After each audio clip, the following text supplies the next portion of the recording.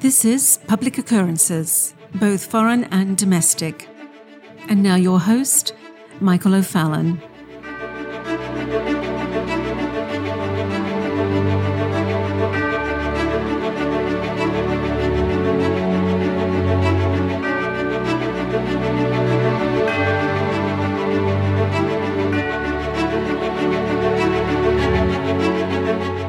If you are in the fight against a dishonest, scheming adversary, there's one thing that you can almost always count on in your struggle against your deceitful opponent.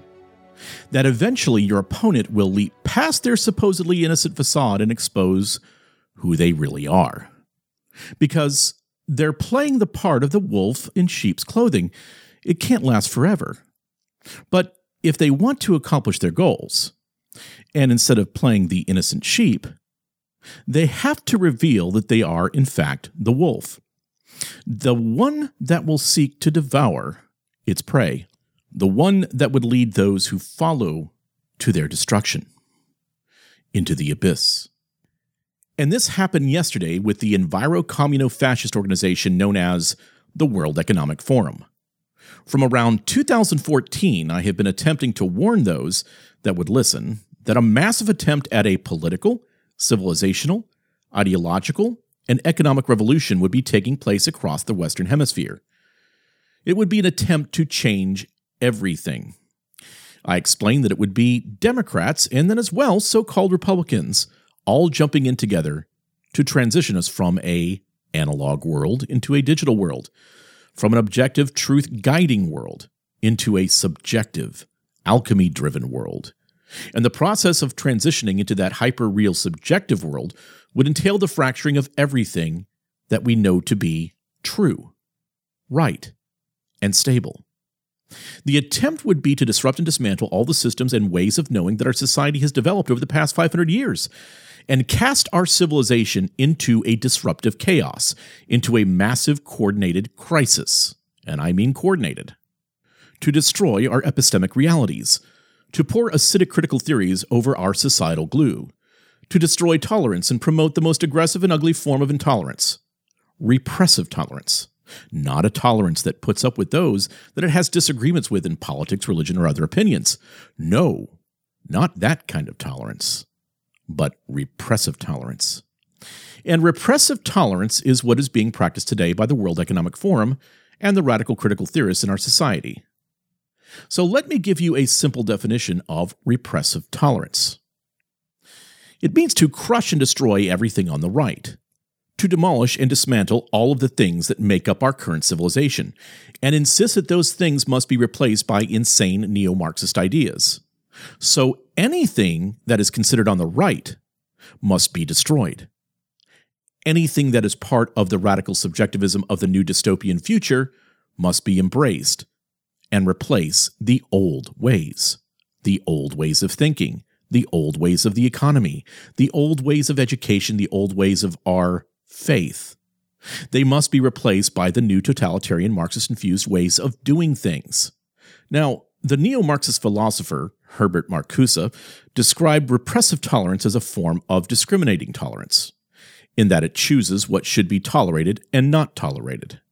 This appears in an essay, by the way, bearing that title, which, when went to form, a chapter of a book called A Critique of Pure Tolerance. This was published back in 1969.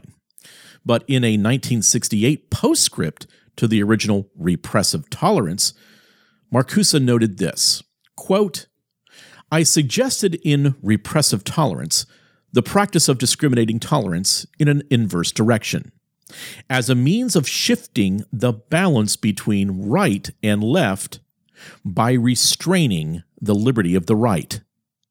Let me say that again. By restraining the liberty of the right, thus counteracting the pervasive inequality of freedom, unequal opportunity of access to the means of democratic persuasion, and strengthening the oppressed against the oppressed. Tolerance would be restricted with respect to movements of a demonstrably aggressive or destructive character, destructive of the prospects for peace, justice, and freedom for all, and of course is in Marcuse's view. Such discrimination would also be applied to movements opposing the extension of social legislation to the poor, weak, disabled, as against the virulent denunciations that such a policy would do away with the sacred liberalistic principle of equality for the other side. I maintain that there are issues where either there is no other side in any more than a formalistic sense, or where the other side is demonstrably regressive and impedes possible improvement of the human condition. To tolerate propaganda for inhumanity vitiates the goals not only of liberalism, but of every progressive political philosophy. End quote. So Marcuse's intention was that anything that can be used to support the unjust status quo has on its side an unjust balance of power, and thus should not be tolerated if it can oppose liberation from oppression. Now, of course, liberation in Marcuse's sense means the revolution into Marxism. Marcuse states that for his form of repressive tolerance to work, it requires restraining the liberty of conservatives and acting repressively against the freedoms and statements of movements that oppose progressive aims. In other words, what he's saying is, if there's anything that is on the right, if there's anything that is conservative, the liberties of those that are conservative must be restrained. In other words, your freedom to speak must be suppressed, because that's acting repressively to make sure that the revolution, as Marcuse sees it, needs to continue. You must be silenced. And of course, this is what the World Economic Forum is doing. It is what the Chinese Communist Party is promoting for our destruction. It is what evil men like George Soros are encouraging, all of them unified frenemies, united for the cause to disrupt and dismantle the United States and Western civilization, and all of them in some ways divided to see which victor receives the spoils. But the primary ideological center of this cabal to destroy our society has in many ways been the World Economic Forum. And while the World Economic Forum wants to provide a facade of themselves as a peace-loving, environmentally concerned group of united corporations and leaders of nations, in fact, they are a combination of Marxists, neo-Marxists, wild-eyed fascists, and an arrogant collection of billionaires, corporations, and nations, through their public-private partnerships, of course, with the United Nations, that seeks to control your world, that is seeking to divide the nations, that is seeking to push you into supranational socialism, that is seeking to control your every movement, your every purchase, your every thought captive to their manipulation.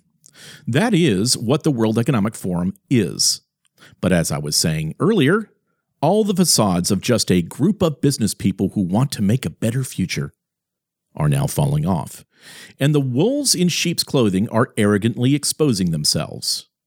And yesterday, the World Economic Forum, led by Klaus Schwab, released a video on social media, and that video is titled, "What You Need to Know About Critical Race Theory."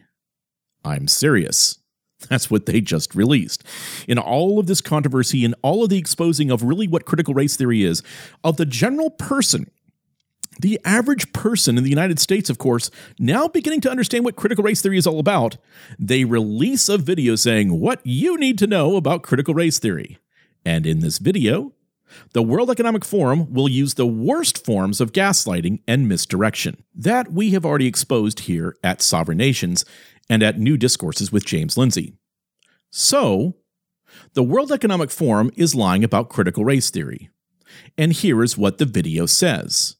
First, the World Economic Forum asks the subversive and manipulative question, quote, "What is critical race theory and why is it so controversial?" End quote.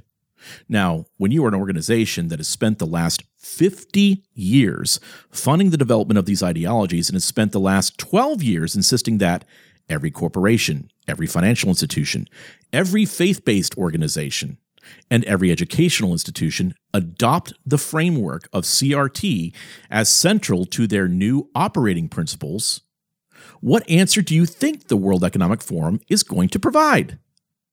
And so the World Economic Forum then states that, quote, "The supporters of CRT say that CRT is a way to understand and tackle racial inequality," end quote. And of course, that is what they say to a distracted public. But that is not what CRT is. CRT is a conspiracy theory that states that our present state of affairs and all of our present systems are all racist and favor whites and oppress minority groups, and the only way to correct this is by oppressing whites and giving privilege to minority groups. In other words, by imposing race Marxism. And race Marxism is what CRT is. As Dr. James Lindsay states, it is calling anything and everything racist until they take it over, until they control it. And the they is the World Economic Forum. And in response to their first statement in their video, the World Economic Forum then says, quote, however, opponents say that CRT does just the opposite, end quote. And of course, the World Economic Forum has just played a game, because they have now branded anyone who believes that the propagation and enforcement of race Marxism in our civilization is something that we should not do. Those people that are opposing it, of course, is an opponent. When in fact, those of us that are standing up to race Marxism in CRT, well, we are pro-liberty. We are pro-freedom. We are pro-constitutionalism. We are pro-capitalism. And we are pro-equal opportunity. The World Economic Forum is anti-liberty. They are anti-freedom. They are anti-constitutionalism. They are anti-capitalism. And they are against equality. They are for Marxism. They are for, as well, fascism. They are for tyranny. They are for equity, which is disrupting and dismantling those things with repressive tolerance that they believe hold hegemonic power.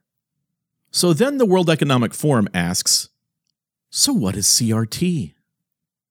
And of course, they give the answer that it was just developed in legal studies, in the 1980s, just in legal studies, which is somewhat true as it was developed by Derek Bell and then by his student Kimberly Crenshaw.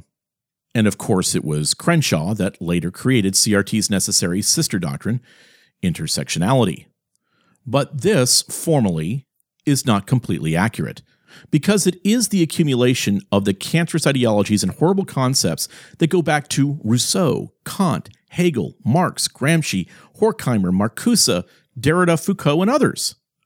CRT really is the tip of a 250-year-long ideological spear. And then in this video, the World Economic Forum claims, per usual, of course, that our systems, our judicial system, our economic systems, are all built upon systems that oppress people of color and give an unfair advantage to white people. And so the World Economic Forum says the magic words, that the system is racist, not necessarily the people that are working in the system, meaning that if you become an ally against the white system, then you can be delivered from being a racist. Your salvation is opposing capitalism and accepting Marxism into your heart. So says the apostle of this Marxist idea of CRT, race Marxism, Mary Matsuda. And you might as well remember that these are the sorts of things that you've heard from folks like Ed Stetzer, Tim Keller, Russell Moore, Matt Chandler, Ligon Duncan, and others.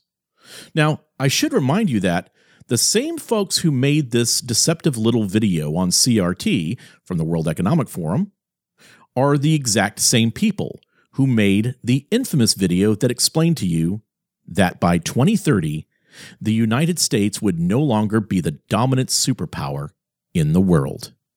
And in that same little video, the World Economic Forum infamously told you that by 2030, quote, you will own nothing and you will be happy, end quote.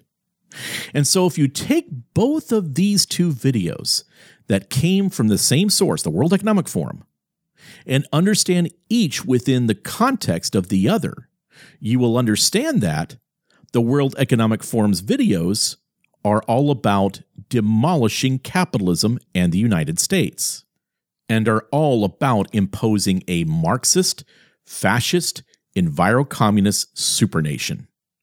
Because you will own nothing and you will be happy. And if you are white, especially a straight white male, you will be oppressed and you will like your oppression unless you are an ally for our Marxist cause. So, I am thankful that our adversaries at the World Economic Forum always end up revealing who they really are. The great resetting, capitalism destroying, civilization destroying, bug eating, vaccine mandating, gender confusing, epistemology wrecking monsters that they are. And now, when those of you that are Christians think of Ed Stetzer, Russell Moore, Rick Warren, Tim Keller, Ligon Duncan, and a host of other characters at the Gospel Coalition and the Southern Baptist Convention and PCA, now you know who's actually behind all of this. It is the World Economic Forum's role of religion. Also, if you're a Roman Catholic, now you know why things have gotten so wacky over the past, let's say, 20 years. It is the grandest of all conspiracies. And we at Sovereign Nations have been attempting to warn everybody about this for about 5 years. And if you have appreciated Sovereign Nations research and our podcasts of our being the Paul Reveres and warning about what would be coming with critical race theory and all of the coming challenges that we've warned about over the past 5 years, I'd like to ask if you could please consider helping us financially today at Sovereign Nations. We are in a season of great need, and we need your help. The economic downturn has been difficult on us and on our supportive businesses that have funded Sovereign Nations for the past 5 years. And while I have never really actively asked in the past, we do ask now. If you have valued the content here at Sovereign Nations, we could certainly use your help today. And I want to personally thank you from the bottom of my heart for helping us, and also for listening to us and helping us to lead the counter-revolution. I'm Michael O'Fallon, and this has been Public Occurrences, both foreign and domestic.